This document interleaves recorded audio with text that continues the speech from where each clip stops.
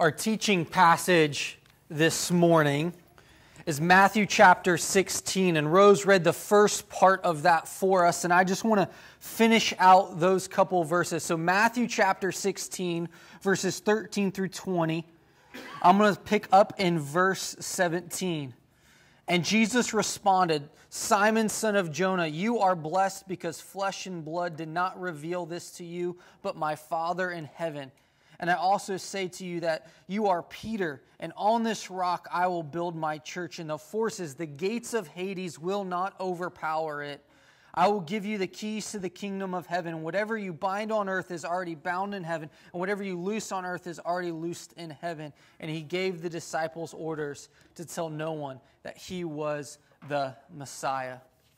Let's pray together to ask God to speak to us this morning. God, you are here with us right now. God, I pray that whatever situation in life we find ourselves in, that we can hear from you this morning. God, speak to our hearts, speak to our minds. Help us hear from your word this morning. May the meditation of my heart and the words that come out of my mouth be pleasing in your sight. It's in Jesus' name I pray. Amen. I want everyone to turn to their neighbor and say rock. All right, turn to your other neighbor and say rock. If you got another. Okay, now play a game of rock, paper, scissors real quick. Let's go. Who's going to win? Bonus points if you pick rock. Someone's got to win. We're going. There we go. So, get you a little warmed up this morning into our time together. If you're doing this at home, hopefully you won.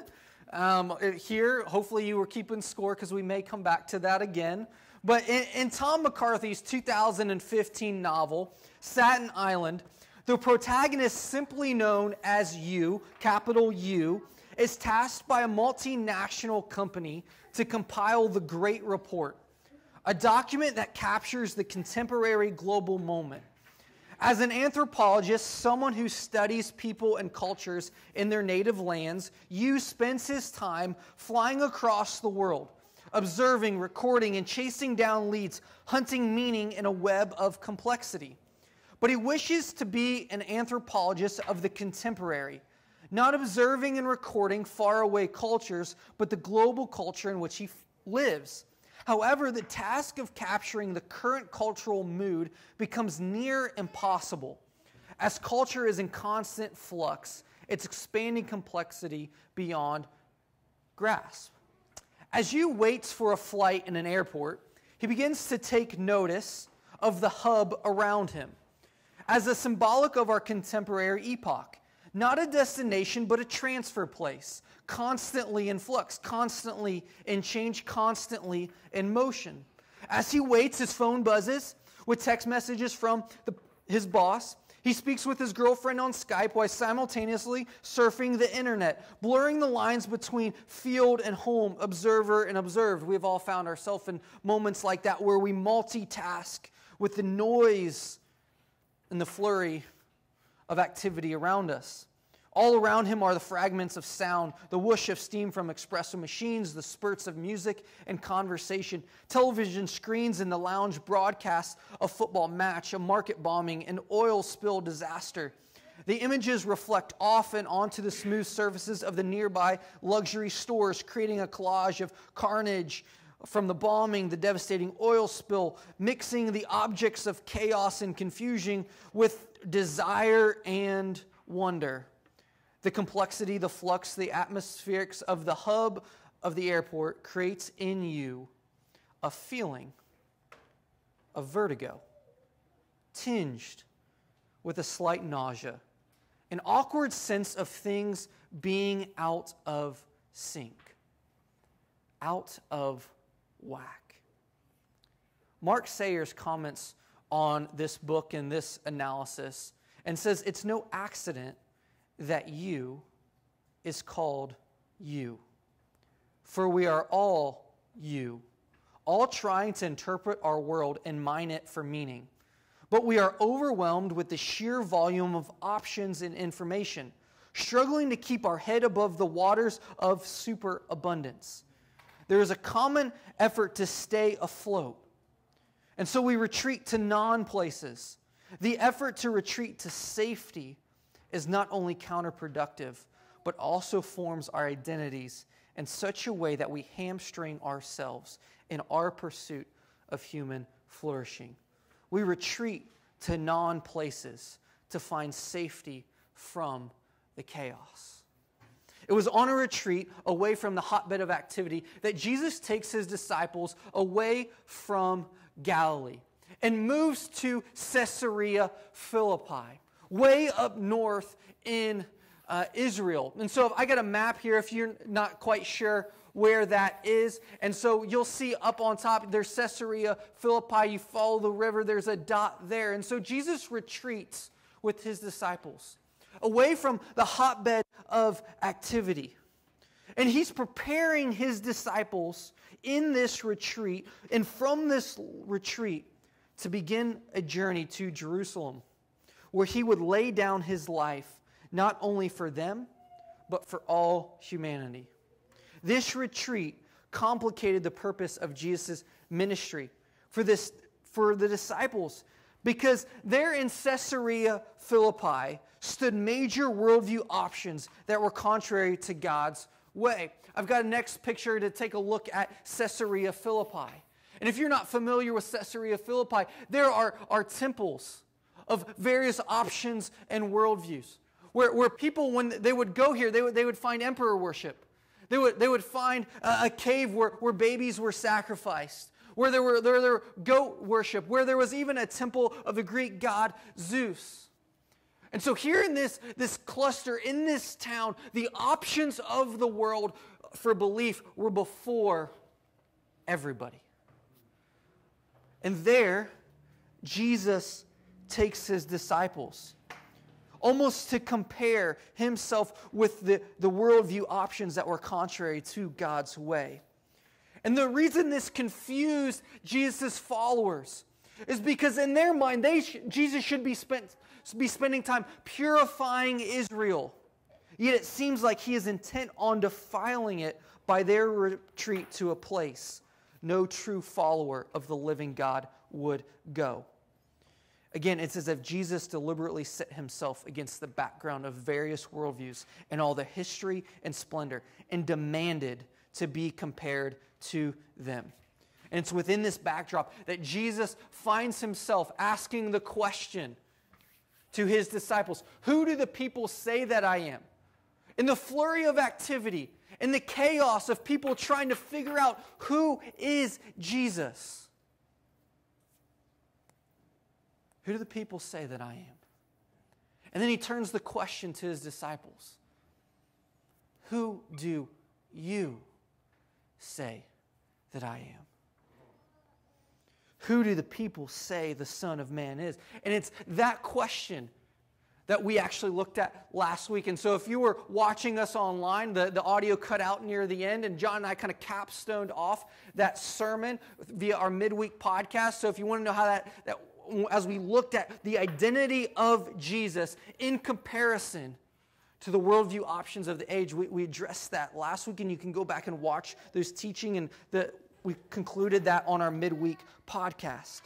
But the longing question, the driving question is, who is the person who is supposed to bring renewal to God's chosen people and both their spirits in their land? And the disciples, we see, list several common answers. And they all fall short of who Jesus really is. And in a misunderstanding about Jesus' identity, there was also a misunderstanding about his mission. They wanted a political Messiah to come in and kick out everybody, to overthrow the corrupt powers oppressing Israel. But instead, Jesus purifies Israel through an unexpected means. And it's at this location of Caesarea Philippi, Jesus resolutely says, I'm going to Jerusalem to lay down my life for you. Peter identifies Jesus as the Messiah, the Son of the living God.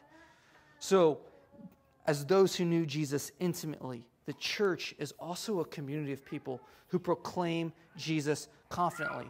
If we look at the response to Peter, Jesus, this is what he says. He says, my Father revealed this to you. And then he says in verse 18, and also I say to you that you are Peter, and on this rock I will build my church, and the gates of Hades will not overpower it. This is a powerful proclamation of Jesus. And in this section, Jesus says rock. Say that word out loud with me again, rock. So what is this rock that Jesus is talking about? The first option that usually is presented in this passage is that Jesus is referring to Peter. Peter is also a word for Petros, and so it's this play on words of sorts, that as Jesus says, on this rock I will build my church, is Jesus saying, on Peter I will build my church, or through Peter I will build my church. Now, if we continue the story a little bit later, if you flip over to Acts chapter 2, which I would encourage you to do this week, and read through Peter's sermon on the day of Pentecost. God does use Peter to proclaim a powerful message of the history of Israel and show how Jesus is the fulfillment, the long-awaited Messiah, which is the exact proclamation that he makes in this passage. And people respond to it. And then they ask a question, what must we do to be saved? That same news is shared with us today. That as we identify, as we hear the news, that Jesus is the fulfillment of all the Old Testament prophecy, that Jesus lays down his life for us through the cross and raises to new life, that we have hope and life in him. As we identify Jesus with that, we are asked the question, and that question is really offered to you as well. What must we do to be saved? And Peter's response on that day is he says, repent and believe and be baptized for the forgiveness of your sins and the gift of the Holy Spirit. And so we make that same plea to you today, that if Jesus is the Christ, the Messiah, what must you do to be saved, to say yes to him, to come under his rule and his reign? To say yes, to trust and surrender, to repent and believe, to take a step and follow. Now there's a little bit misunderstanding when people compare with Peter with this rock that Jesus uses. Sometimes people compare Peter to, and they think of him as the Pope, and so in terms of Catholic theology, that it's the Pope that brings the ultimate sense of the church. And David Platt, in his commentary on Matthew, says this text is not about a supreme Pope. It's about a sovereign Savior. And there within that word sovereign is the word reign. Jesus is King. Jesus reigns. And it's through the proclamation that Jesus is the Messiah, the Christ, the Son of the living God, that people come under his reign when they say yes to him. Which leads us to the second option of this text. What is the rock by which Jesus is saying, I will build a church? It's this proclamation that the Messiah, that Jesus is the Christ, the Son of the living God. That is the proclamation that the church can be built or is built through. Anyone and anyone can say that truth and come under God's rule and God's reign when they trust and follow and are baptized, which usher them into God's kingdom. That proclamation is so powerful because we are everyday people, which means we can go out from spaces of here and say, Jesus is the Christ. And it's through that proclamation to others that they hear about a king and a kingdom and can trust and follow. And it's through that verbal saying that people begin to go on a journey with us and learn what it means to live in God's world, God's way. So it's not just through Peter, though God uses Peter. It's not just the proclamation that Jesus is the Christ, the Son of the living God. But if we think about the location by which Jesus finds himself in as he asks this question, I said there was all kinds of temples and all kinds of world views present. It's here in this unique location that Jesus asks this question. Jesus is standing on a rock in the backdrop of options. And he asks that question. The options for belief were present. And Jesus says, the gates of Hades, a Jewish idiom also for death, would not stop. See, the way that cities were built and composed is they had walls for protection. But the weakest point in these walls were the gate, which means that the church, living under the proclamation of Jesus as the Christ, the Son of the living God, will be playing offense in places of darkness. That's the comparison here. The rock of the church, the people of God proclaiming the gospel of Christ in the place least likely for it to be built. Jesus takes his disciples to a place where there were options, where they could choose what to believe. And it's in this place of darkness that Jesus says, I will build my church here. Boy, and isn't that needed for our world today? That the message of Jesus, the proclamation of Christ in places of darkness is where the world is changed. It's not in places necessarily of comfort. It's not necessarily in places where the options aren't present. It's in the marketplace of ideas where you have unlimited options to choose, that Jesus stands apart and says, who do you say that I am? And out of all the options, when people respond and say, Jesus, you are the Christ, the Son of the living God, and internalize that and respond to it, the church will be built. The church is unstoppable. It's in a world, it doesn't seem like this is the case. Every other entity can be stopped or stifled. In fact, J.C. Ryle says, nothing can altogether overthrow and destroy the church.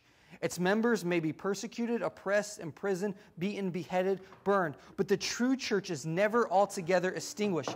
It rises again from its afflictions. It lives on through fire and water. When crushed in one land, it springs up in another. The Pharaohs, the Herods, the Neros have labored in vain to put down this church.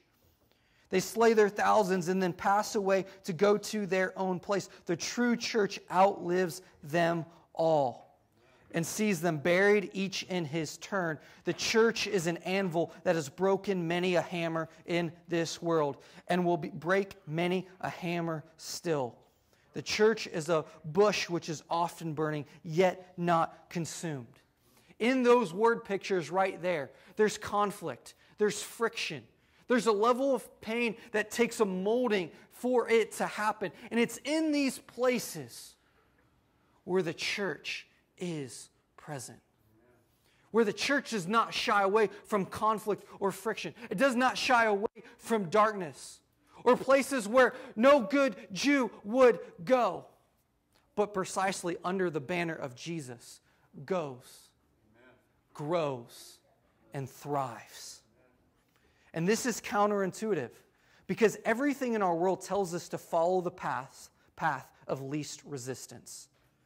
You probably experience this each and every day, to take the easy option, to just kind of go with the flow, or to do what someone just gives you advice to do, and so then you can shuffle the responsibility onto them because they told me to do it. In a world of options, Jesus stands apart from the options. How? The people of God proclaiming the gospel of Christ in the place least likely for it to be built. People aren't expecting the name of Jesus to be present in your workplaces. They're expecting it to stay private in your homes, relegated to the margins of your life, limited to an hour on Sunday, stayed off of your social media. But no, the name of Jesus is supposed to be present wherever the people of God are. Everyday people committed to expanding God's family together because of Jesus for generations to come. That's our vision as a church. On the Mondays and the Thursdays, when there's difficulty and there's conflict and there's confusion, there's an opportunity for the church to be present and be built because you are there when you are under the rule and reign of Jesus. When there's relational conflict in your life and you're not sure where to go and what to do, and we can return to the promise that the church plays offense in a place of darkness, in the gates of Hades, death. The friction that we bump up against with will not overcome us. It doesn't mean we don't experience suffering. It doesn't mean we don't experience difficulty. But the church will go on for generations to come because that's what God has promised. Earlier this week, I participated in my monthly Hazeldale Salmon Creek Business Association, where business leaders from the community come together as part just to work on business, for different presentations. Chief Kristen Maurer of Fire District 6 presented about what's upcoming for the fire district at this last meeting and what it means for the community. At one point in her presentation, she said the district serves 70,000 people. When you run the numbers, and following up on that number, 100,000 plus people live within a 10-minute drive of this location, the American Legion, where we worship. 100,000 plus people. One of the reasons Ruth and I were invited to start a new church here is because 91% of people do not believe in Jesus. They would not comfortably and confidently say that Jesus is the Christ, the Son of the living God. 91%, which means if 100,000 plus people live within a 10-minute drive of this location, it means that 91,000 people estimated don't or wouldn't say yes to Jesus. And even less than that number of that percentage do not trust Christians. As I share that statistic, two words may come to your mind. Maybe you feel overwhelmed by the sheer number, and you go, holy cow, that's a lot of people that live within around us. And you feel daunted by the task of a church in a place with so many thousands of people who don't know Jesus. Or maybe you think of the word opportunity and say, man, this is such a great opportunity for the church to be light in darkness. Another word comes to my mind. The word is options. 91,000 people in our area believe there are better options than following Jesus. And a high percentage of those people don't trust us as believers. In fact, some of you in this room or even watching online are nodding your head in agreement. You've been reluctant to trust a church. You've been reluctant to follow Jesus. There's a skepticism in your heart, and you aren't sure if Jesus is the best option. What I would encourage you to do is to connect with someone who has been following Jesus for a while or has begun the journey of following Jesus in connection to Generations Church. And allow them to share their story about how they are journeying with Jesus and what changes happened in their life. Because when we go on the journey of following Jesus, here's what that good news of Jesus as King provides. That gospel that I talked about, that gospel of Christ, the people of God proclaiming the gospel of Christ in the place least likely for it to be built. Here's what it provides. A meaning in life that suffering can't take away and can even deepen. A satisfaction not based on circumstances. A freedom that doesn't turn community and love relationships into thin transactions. An identity that's not fragile, not based on performance or exclusion. A way to deal with guilt and to forgive without residual bitterness or shame.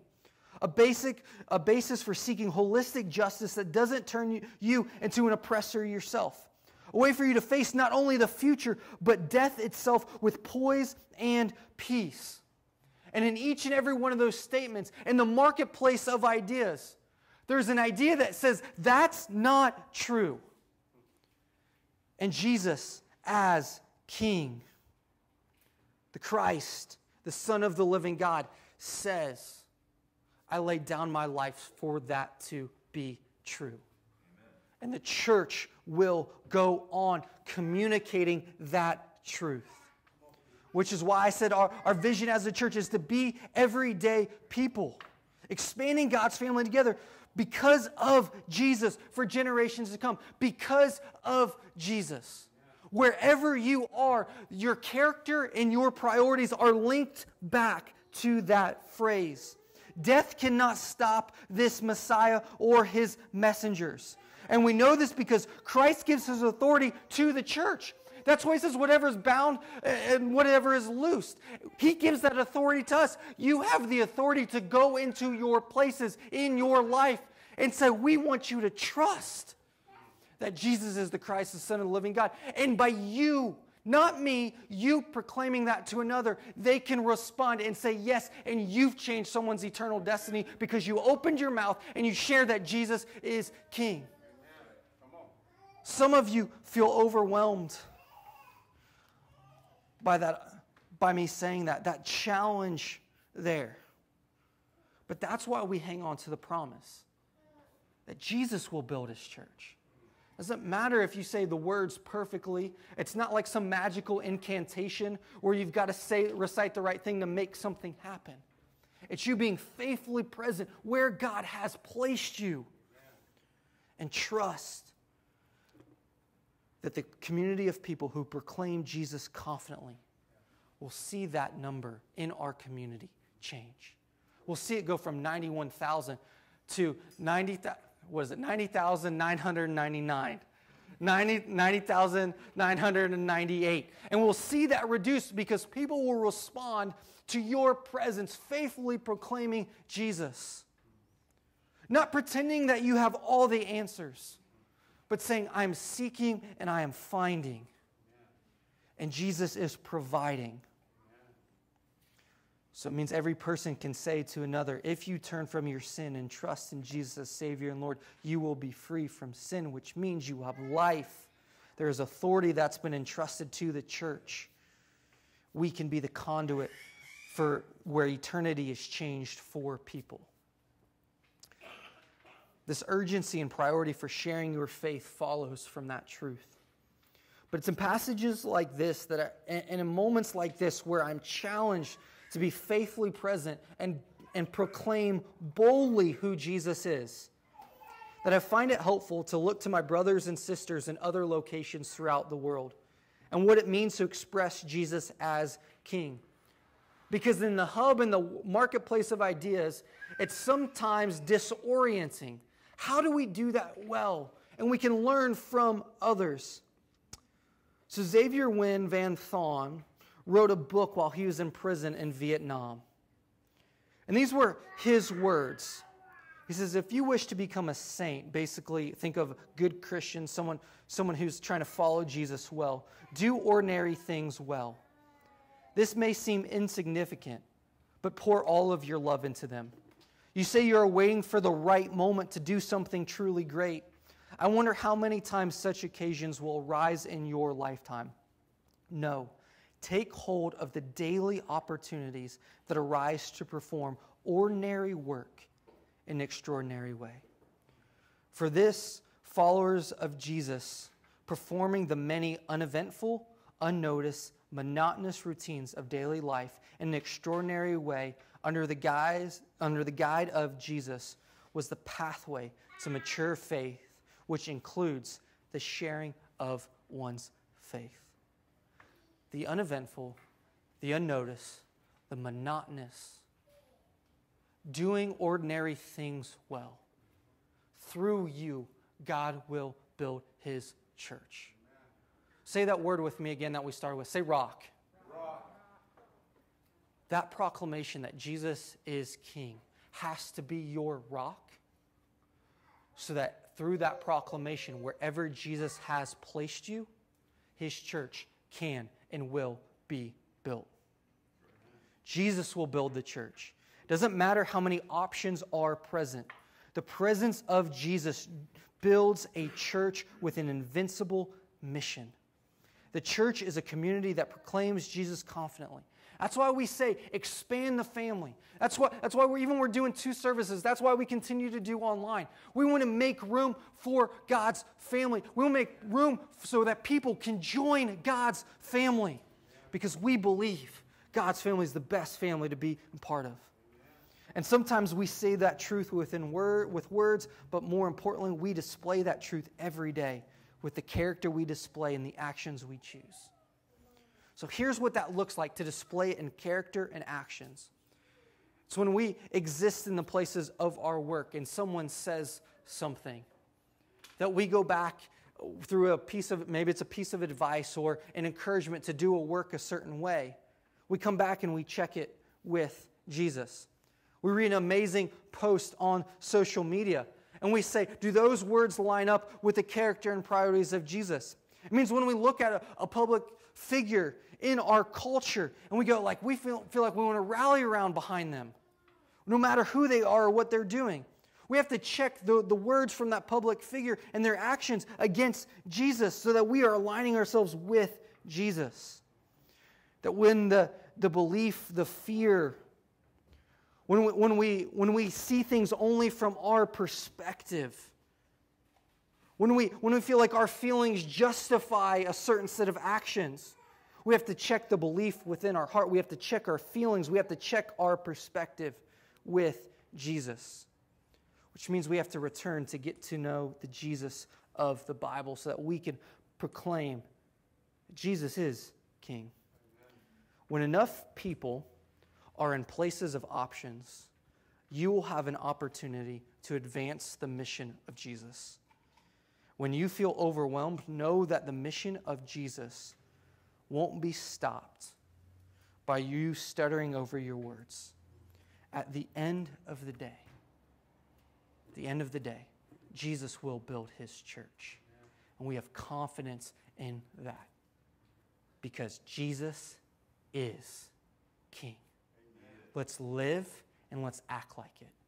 And we will see the statistics. We will see our world change. Jesus is King. Let's pray. God, I pray in this moment that we be a people who live for you well, who love others well.